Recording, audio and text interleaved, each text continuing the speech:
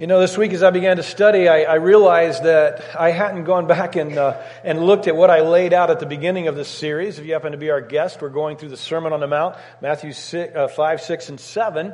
And I had actually laid out the text. I had actually combined some of the verses from chapter 6 and 7 in a different order because they kind of dealt with the same subject.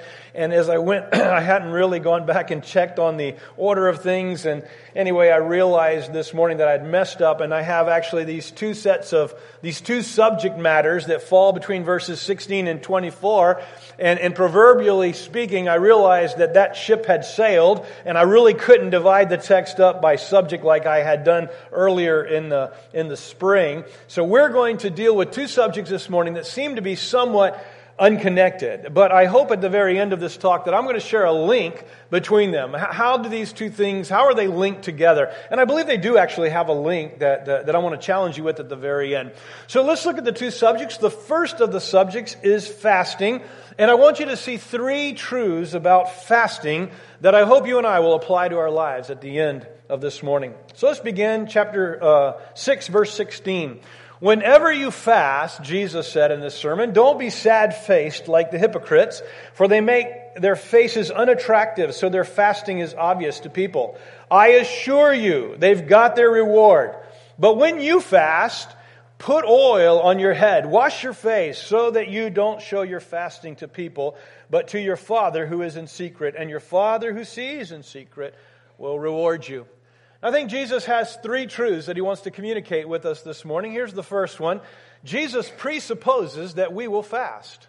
He presupposes that you will fast. Now let me be the first to tell you that, if you don't already know this, nowhere in the Bible are you commanded to fast. It doesn't ever say, thou shalt fast. You are to do this. It never says that. Yet throughout the Old Testament, we read that they fasted. It says things like, when they fasted, they were fasting, so we fasted and pleaded. And if you do a concordance search of the word fasted, you will see that fasting is interwoven all throughout the Old Testament lives of Old Testament saints. You'll actually find it in the lives of New Testament saints too, because in Acts 13, verses 1 through 3, it says that Paul and Barnabas and the leaders of the church at Antioch were fasting and they were praying, and it was in that context that God directed them. So fasting is a part of the Old Testament and part of the New Testament. In fact, Isaiah and Joel, the fasting is not commanded individually. Joel and Isaiah commanded the people to fast. And here in the ministry of Jesus, He is presupposing that we will fast.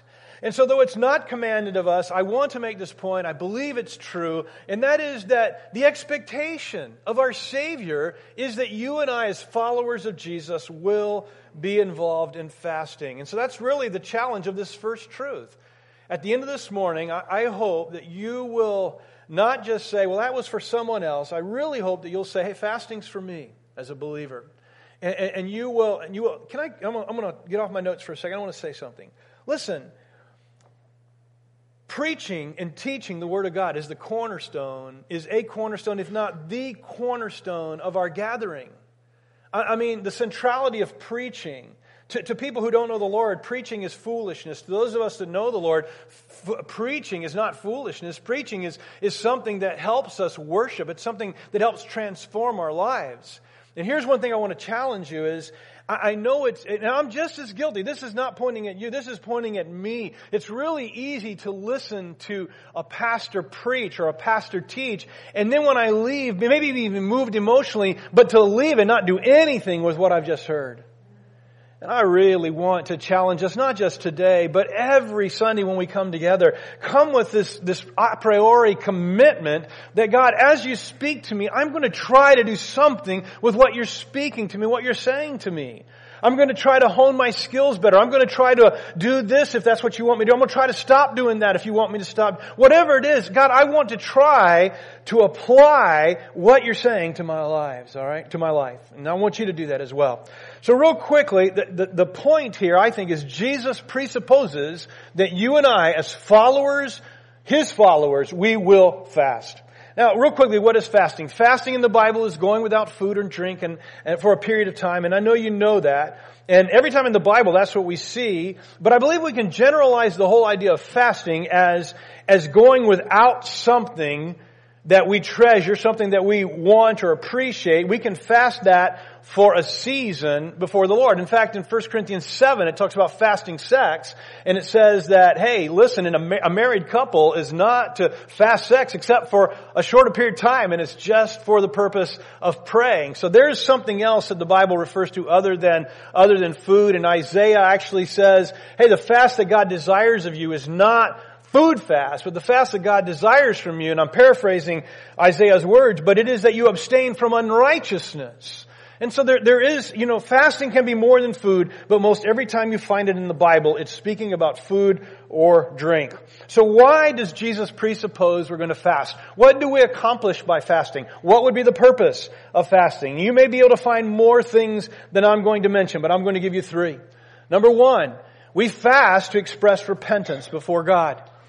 The prophet Joel says to the people of Israel, let's fast in repentance that maybe God might relent and not send this thing that He's promising that He's going to send to us. And so therefore, we fast to express repentance. 1 Samuel 7:6, when they had assembled at Mizpah, they drew water, poured it out before the Lord on the day they fasted, and there they confessed, we have sinned against the Lord. Now Samuel was serving as the leader of Israel in Mizpah at that time. Here's my point. When you sin and you repent, consider fasting as a way of expressing your repentance to the Lord. All of us fail, don't we? And sometimes our failure is big and our repentance is bigger. I mean, we're broken over our repentance. Consider fasting as a means of expressing repentance to the Lord. Not as a means of gaining repentance, not as a means of somehow gaining favor with God, but out of your repentance, express that repentance through fasting. Here's another reason why people in the Old Testament, people in the New Testament fasted. They fasted to express their dependence on God, their humility. Last week we said that one of the things that we should do when we're praying about our meals is to say, Lord, we are dependent on you. Remember how Jesus taught us to pray. He said, pray like this, Lord, give us our daily bread. Because we are dependent on you. We need you to do that. And so I encouraged you, and by the way, did anybody do that? Don't raise your hand. But this week I have been trying in my prayers at meal times to say, Lord, this meal, we're dependent on you for providing this for us. It's been awkward. It's been difficult for me to do that because I'm in such a rote of just saying thank you. But I've been trying to express dependence on the Lord during my mealtime. That was an application from last week. Fasting expresses dependence or humility before the Lord. Listen to Ezra chapter 8, verse 21. And there by the Ahava canal, I gave orders for all of us to fast and humble ourselves before our God. We prayed that He would give us a safe journey and protect our children and our goods as we traveled. They fasted and humbled themselves before God. They fasted as a means of demonstrating humility. And so I would encourage you to fast, expressing your humility and your dependence on the Lord. Make that an avenue of expression to the Lord. And then the third thing that I wrote down is fasting expresses our love for God. Now this last one is a stretch. I confess it is. But Anna, remember the 84-year-old woman who's worshiping in the temple every day, and she recognizes Jesus in his infancy? In Luke 2:37 it says, and then as a widow until she was 84, she did not depart from the temple, but worshiping with fasting and prayer night and day. And again, I realize it's probably a stretch, but it's almost like I guess it could be humility. She could be expressing humility there, but she could also be expressing love for God. And I want to confess, this is the primary reason I have always fasted. I have fasted to say, Lord, I love you more than food. I value you more than just the things that are for my daily sustenance. And so I want to encourage you to fast as a demonstration of your love for the Lord. And I really want to encourage you to do this regularly. And I know that some of you, and I won't name names, there's one person in particular that ever since we talked about fasting probably 20 years ago, this person has regularly fasted week after week after week. Now I know there's been periods of time when this person has not, and there's been times when I've regularly fasted, and it's been a while now since I did. I remember the men's class. When I was in the men's class, we took probably several months of fasting regularly together as a class. But I really, listen to me carefully. I believe the first truth that Jesus is teaching us is that He presupposes that we as His followers will be men and women who fast. And I really want to encourage you to do that. Now, I said there's three truths about fasting that Jesus wants to convey. That's the first one. Here's the second one. Fasting is meant to be between you and the Lord. And so Jesus says, so when you fast, don't be sad-faced like the hypocrites, for they make their faces unattractive, so their fasting is obvious to people. I assure you, they have their reward in full. But when you fast, put oil on your head, wash your face, so that you don't show your fasting to people, but to your Father who is in secret.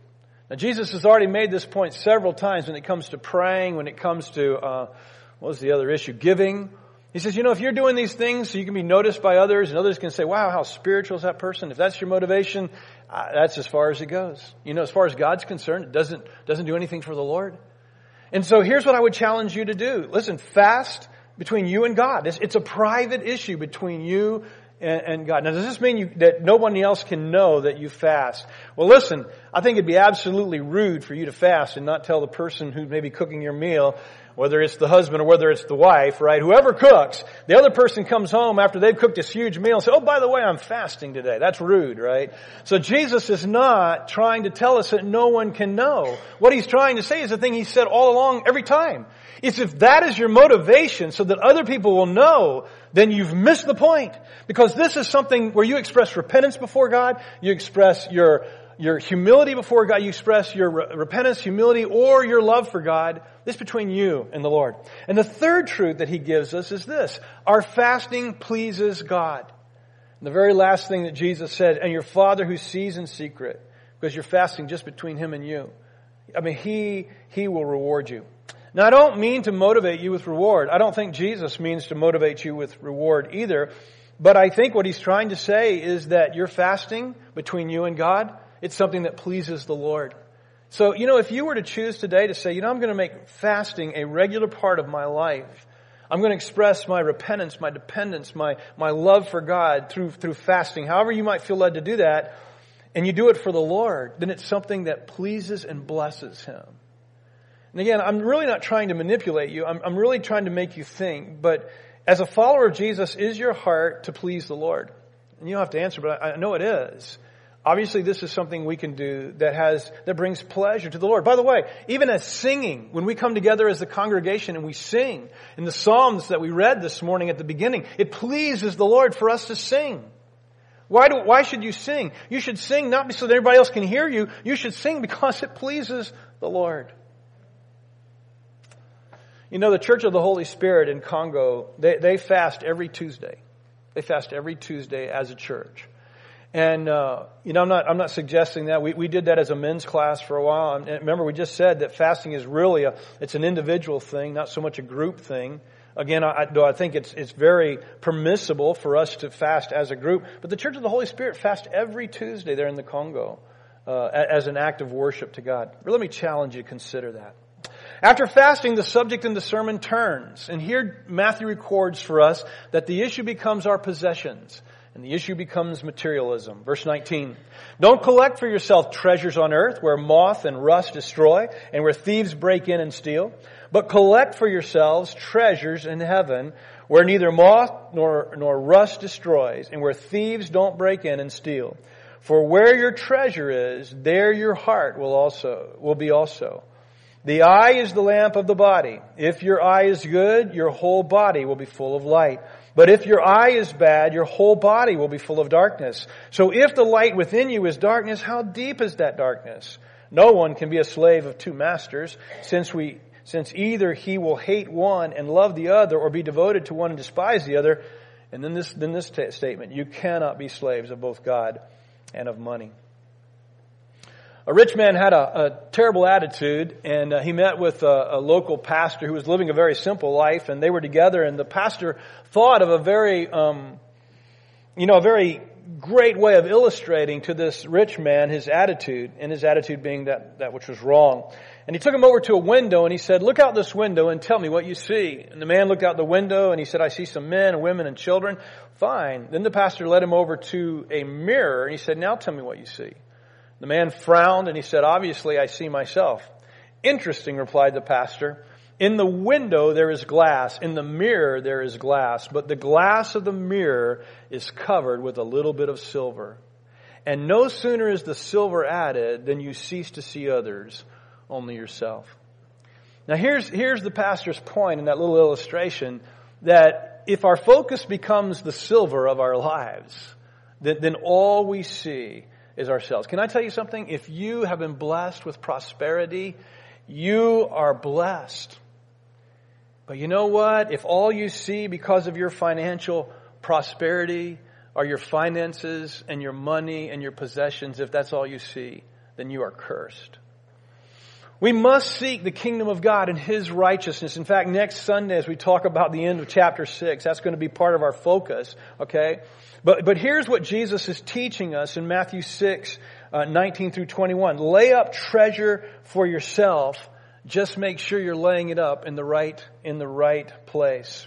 Do not live for material possessions that won't last. Instead, live for what Peter tells us to live for in 1 Peter 1:4. Listen, and I quote, an inheritance that is imperishable, undefiled, unfading, kept in heaven for you.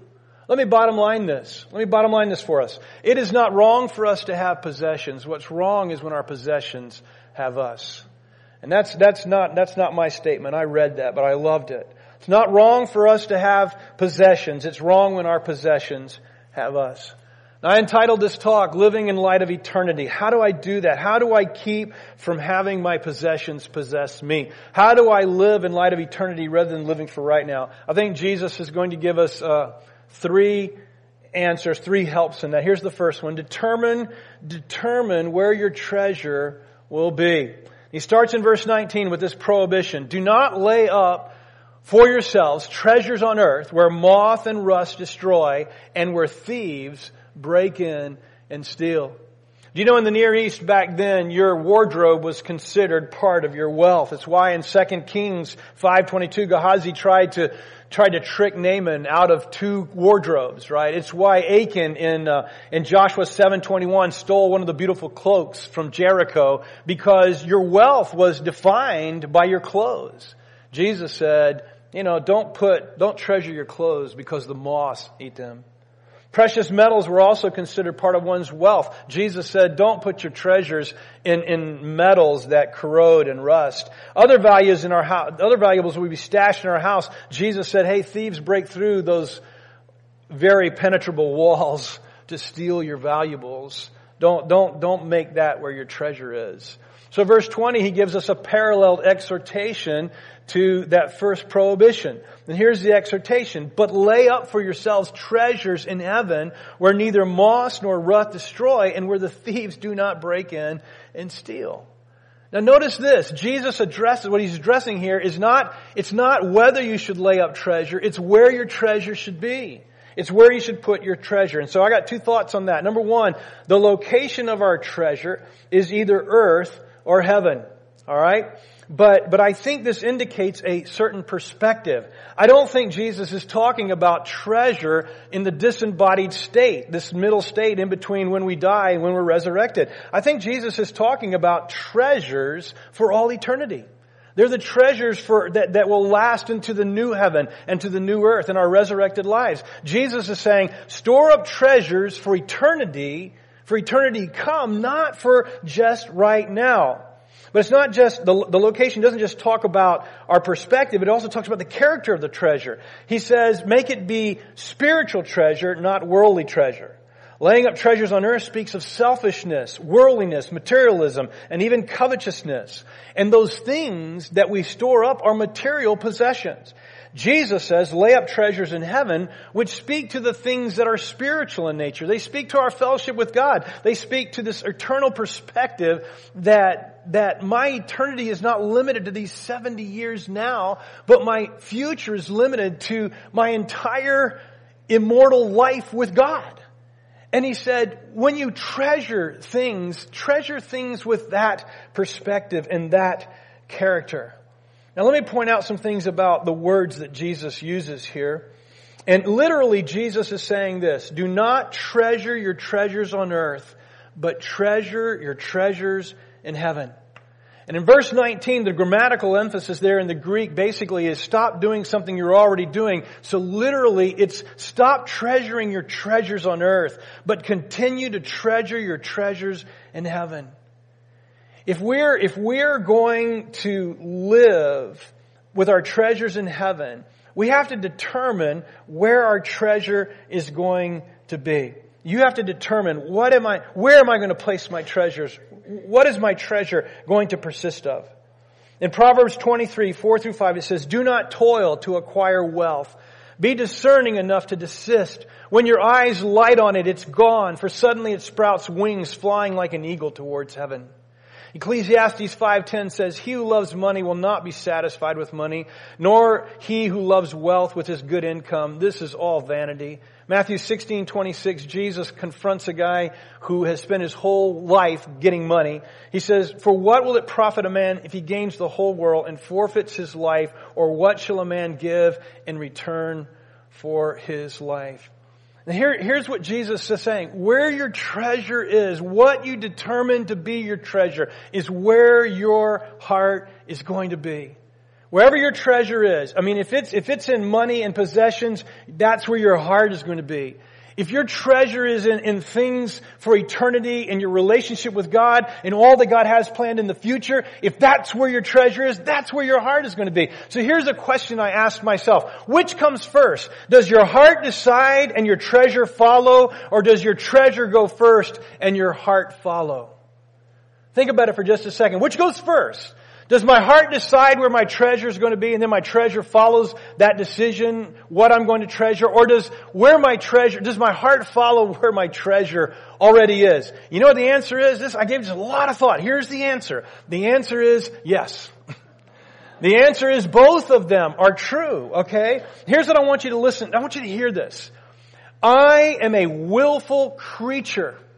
I am not an animal. You are not an animal. You are not driven by instinct. You are not instinctually driven by your nature. You have been made in the image of the living God. And with that comes the ability to make decisions and to willfully decide. So here's what I'm saying to you. I'm saying that you're different from the animals and you can make a decision what you will treasure, what you will value.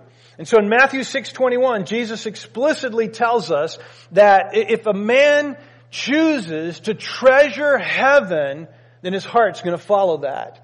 And you know, here's how I think it works. And the more I treasure that, and the more I put my treasure there, the more my heart's going to want to put my treasure there. It's kind of like a cycle that goes like this. As I choose to treasure heaven, and my treasures are in heaven, then my heart wants to choose it even more and more, or it works the other way.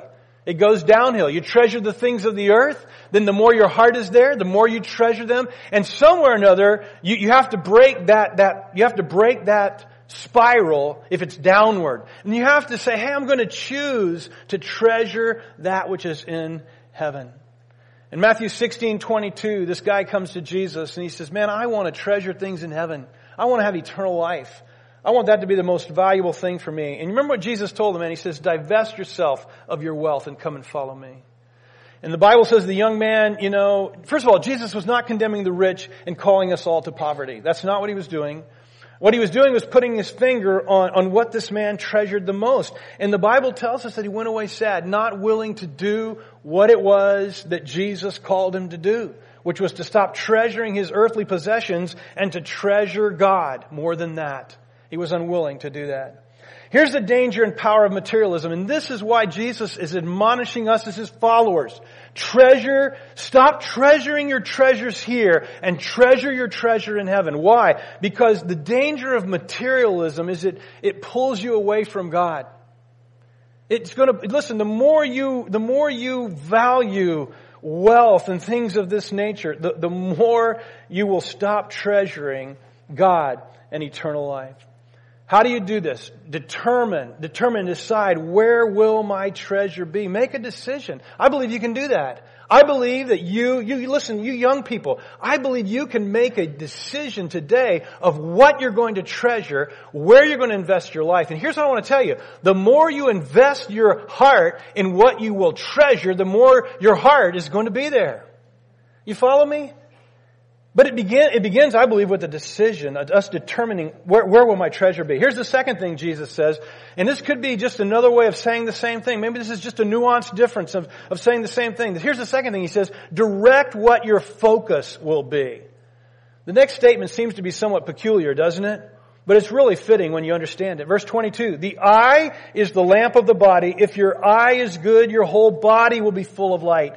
But if your eye is bad, your whole body will be full of darkness. So if the light within you is darkness, how deep is that darkness?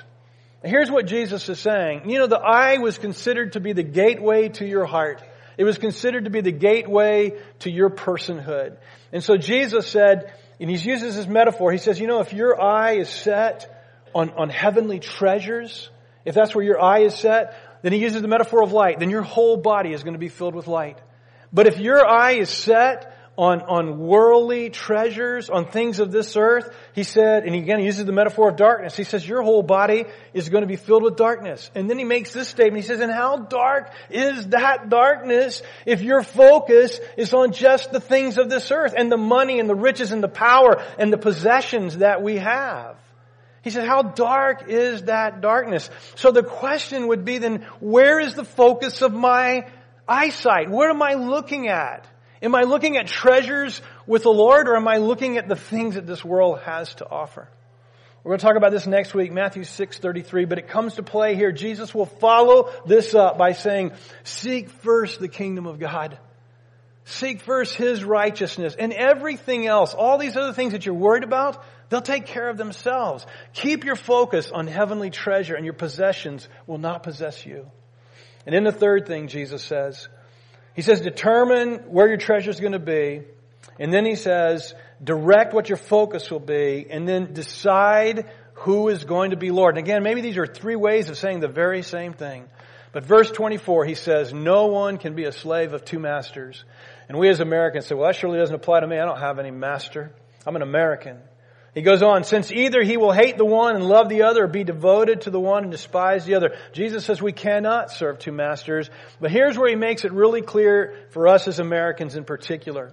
He says you cannot be slaves of God and of money. There is always going to be a tension between the material things that we have in this life and God. And I think God is saying, I know the biggest rival. You know what it is? It's your things. It's your stuff. It's your money, your pursuit of wealth, your pursuit of security, the big bank account so you're never going to be stuck. The pursuit of whatever that represents to you and God. And so Jesus is telling us here, He says, decide who's going to be Lord. Is it going to be money and security and possessions and things, or is it going to be me? And so you and I have to choose who is going to be Lord. You know, we're back in football season, and this is a good illustration, but a football team can't have two head coaches. You know why? Because if it had two head coaches, the players wouldn't know who's in charge. And not knowing who's in charge, they're going to gravitate to the one they like the best or the one they want the most. And what's going to end up happening is you got a recipe for a divided team. There can only be one head coach. There can only be one guy who's calling the shots at the end of the day on a football team. This is what God is saying to us. Money and God cannot call the shots in our lives. You know, our desire for things and our desire for pleasure and our desire for everything this world has to offer, that cannot call the shots and God call the shots. We have to decide who is going to be Lord. And the implication is obvious. And again, it goes what I just said a minute ago. You have to decide. You determine. You determine who's going to be Lord in my life. That's what Jesus He was always asking us. Will I be Lord of your life? Will you follow me? Will I be your Lord? Remember Jesus, the guy who saves up all kinds of money and he has all his barns. Remember what Jesus asked? He says, what does it profit a man if he gains everything over here, but at the end of the day loses his eternal being, his soul? What is it going to matter to you as 75 years you walk in plush luxury, living with money as your God, only at the end of the day to lose eternal life, lose immortality with God, and lose every relationship? I mean, Lou talked about Max Lucado, in losing every relationship that's been valuable to you, losing all of that. I don't know about you, I don't want to lose you. I don't want to lose my relationship with you. We're going to be brothers and sisters in the family of God forever. Forever. And so we have to decide, who is going to be Lord. Now, let me just presuppose for a moment that you choose God. You choose God. I want Jesus to be Lord in my life, not possessions and money. Can I tell you, you know this, I know you know, but let me just say it out loud. That is not a one-time decision. I mean, I have to fight that decision all the time. Who's going to be Lord in my life? Is it going to be Jesus or is it going to be Jimmy? And if it's going to be Jimmy, what I'm really talking about is the things that Jimmy wants, right? And so I'm constantly struggling with who's going to be Lord? Is it Jimmy or is it my possessions? And so this, I don't think is just a one-time decision. I believe it begins as a one-time decision, but it's something I'm going to be doing daily, choosing to make Jesus Lord and to surrender myself to Him, to follow Him. Now, I want to share with you something that Andy Stanley said that I think is just so helpful in not letting money and possessions be my Lord. And this is what Andy said. He said, 3 words can keep us here. And again, you may not agree with this, but this is why I think he's right. He said the 3 words are give, save, and live in that order. Give, save, and live in that order. In other words, how do I fight my possessions not possessing me?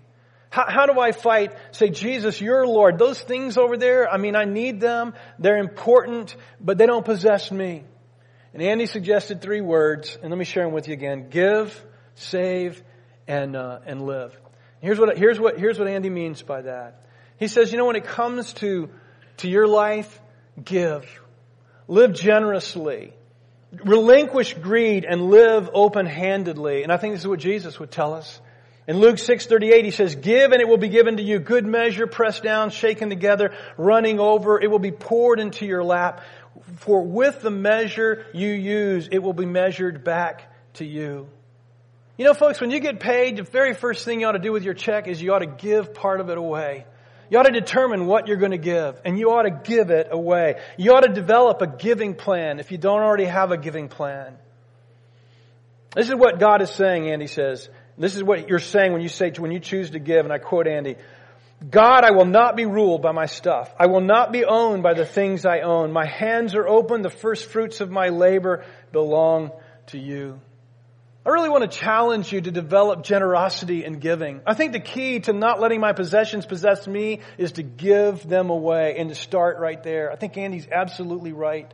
George Mueller, we all probably know who he is, especially if we grew up in the church, but George Mueller was a man who basically funneled and channeled by prayer millions of dollars to provide for orphans there in England, okay? But what you may not know, and I didn't know this, but what you may not know was that George Mueller funneled literally, how much percentage of his money, I don't know, of his personal support to the Lord's work. Did you know that from 1870 on, George Mueller personally contributed the full support for 20 missionaries with the China Inland Mission? Now, obviously, I can't imagine that their level of support, percentage-wise, is what it takes for us to send someone today. But George Mueller funded 20 missionaries with the China Inland Mission. From 1831 to 1885, he gave away 86% of his personal income. As the Lord prospered him, he could have lived in style, but he didn't. He lived generously. When I read that about George Mueller, you know who came to mind? I've quoted him many times. I've talked about him many times. And that was John Wesley. Remember John Wesley lived on a certain percentage of his money, and I think it was like 90% and 20% at the beginning. By the end of his life, he was giving, or that doesn't add up, does it? 90 and 20. Sorry about that. 80 and 20 or whatever. I'm making the numbers up, but that's how it was, right?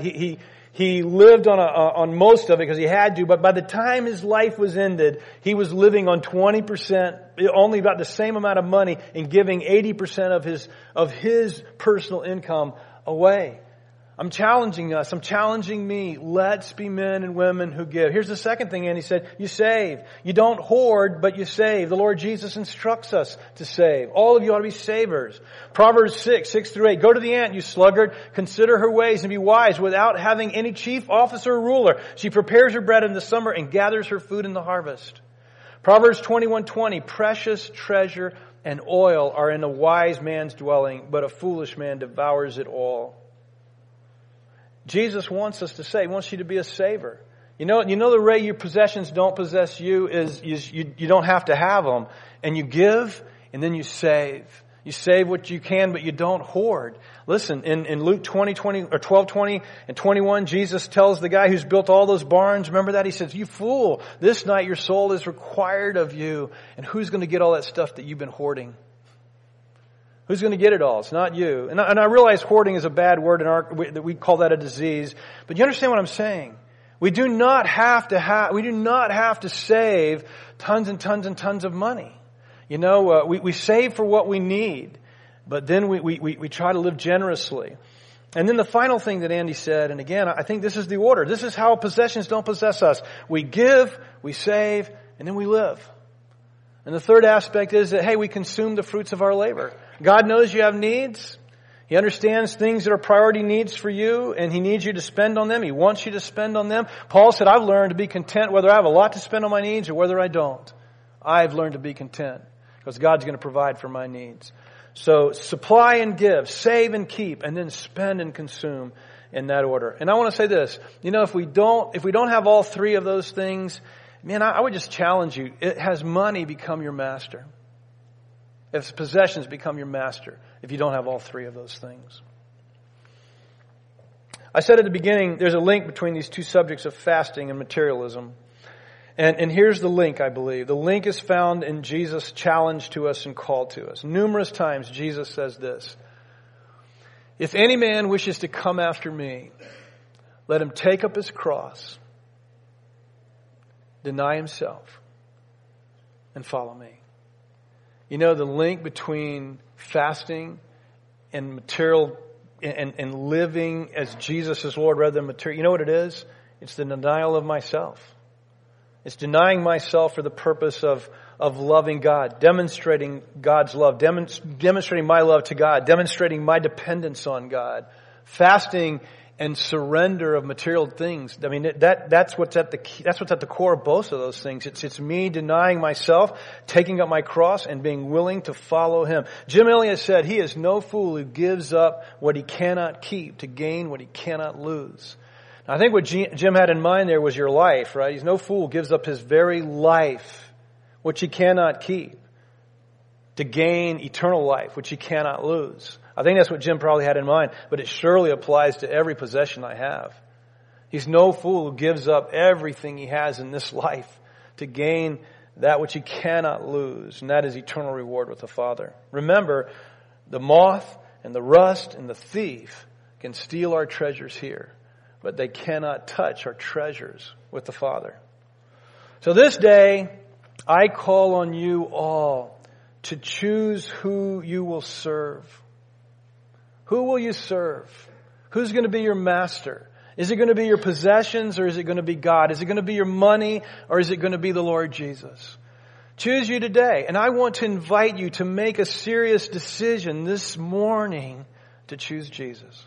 So I want to ask you to bow your heads and your hearts. Draw me close to you, Lord. Never let me go. I lay it all down again to hear you say that I'm your friend. You know, the challenge this morning is for you to lay it all down. For you, maybe some of you have laid it down in the past and you've picked it back up. It's really easy to get back on the throne of your heart. And maybe this morning it's time for you to get back off that throne again, to say, Lord, I've stepped back up there. You know, I've been guiding and directing my own life. You haven't been Lord of my life. I just want to give you an opportunity this morning to respond to God. Lord, you're all I want. More than my big house and my big boat and all the toys and trinkets that this world might have to offer. Lord, you are more valuable than all of those. Father, help me to choose you. To determine, Lord, that my treasure will not be the things of this earth, but my treasure will be you and your kingdom and the immortality and eternal life that you promised me in Christ. Father, teach me what it means to focus my attention on you and to not look to all the things this world has to offer. Lord, may my life be filled with light because my focus is you, the one who is the light of the world. Lord, chase any darkness out of my heart because my focus is you and my eye is clear because my focus is you and your kingdom.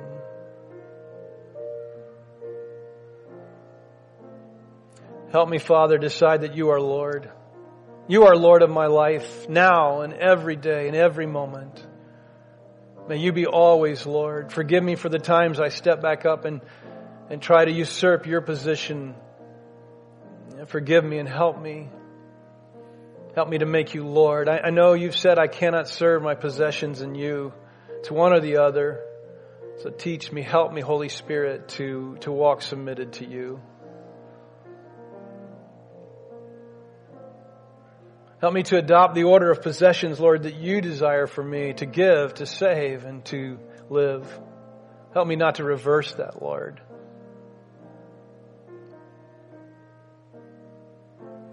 Lord, receive the worship of our heart as we raise it before you. Lord, help us to, leave here today just with you as Lord of our life. We thank you, Jesus, for the eternal life that you give us by faith. Lord, we recognize that no amount of surrender possessions, no amount of choosing to order our life according to your morality saves us. Lord, we recognize that we are saved by the work of Christ and Christ alone. We trust you, Christ. We rest in you and you alone, but yet at the same time we desire to live as you are Lord. So help us. Lord, use our church family. Use our church family to impact Surrey and Isle of Wight counties and beyond. Lord, use us to change the world.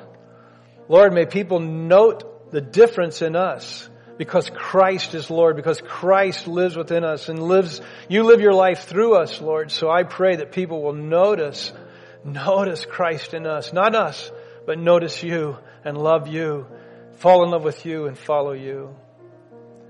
Lord, use us, your church, to bring glory to your name, honor to your kingdom.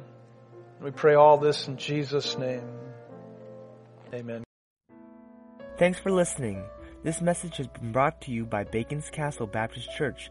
And if you'd like to learn more about our church, please visit us on the web at www.baconscastle.com.